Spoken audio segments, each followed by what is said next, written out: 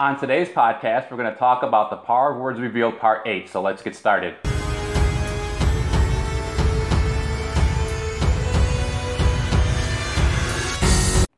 Welcome to the blogwithjesus.com podcast. I'm your creative power coach, Robert Welsh, coming to you from the Jesus Media Studios. Please hit that subscribe button and tap the bell so you can be notified every time we upload a podcast.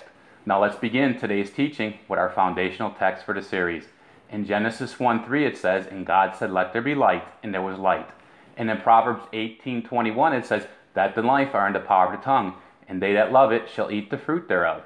And let's begin today with Genesis chapter 11. The text reads, "The whole earth was of one language and of one speech.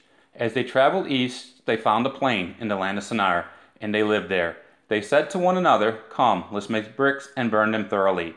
They had brick for stone, and they used tar for mortar.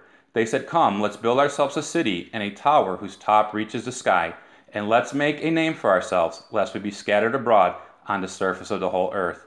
Yahweh came down to see the city and the tower which the children of men built.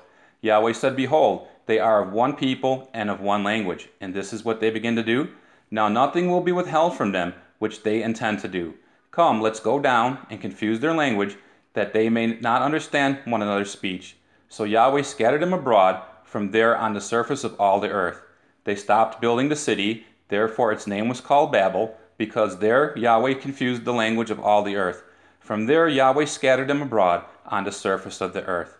You know, there's so much in this text right here, but we're going to focus on four things. The first thing we want to focus on is that speaking in agreement with God's word has always been his plan. Point two is that, but man has always desired to do his own thing. And point number three is God stopped them from doing the things that they were speaking. You know, God won't always do that in your life, but in this case, he did. And point number four is that God's will for your words is always have been to be in agreement with his word first. So when we look at this text, we see that, you know, man was going to accomplish building a tower to the heavens because of the things they spoke. But since it wasn't God's will, he decided to confuse their speech.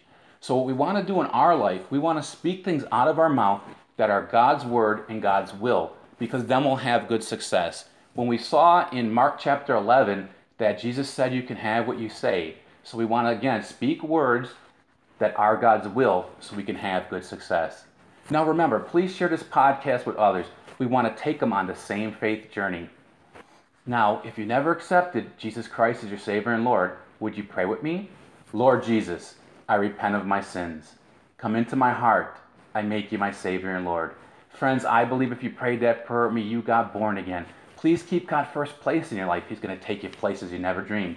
This is Robert Welsh for blogwithjesus.com. Remember to believe the word, speak the word, and manifest the promise. We'll see you on the next podcast. Blessings.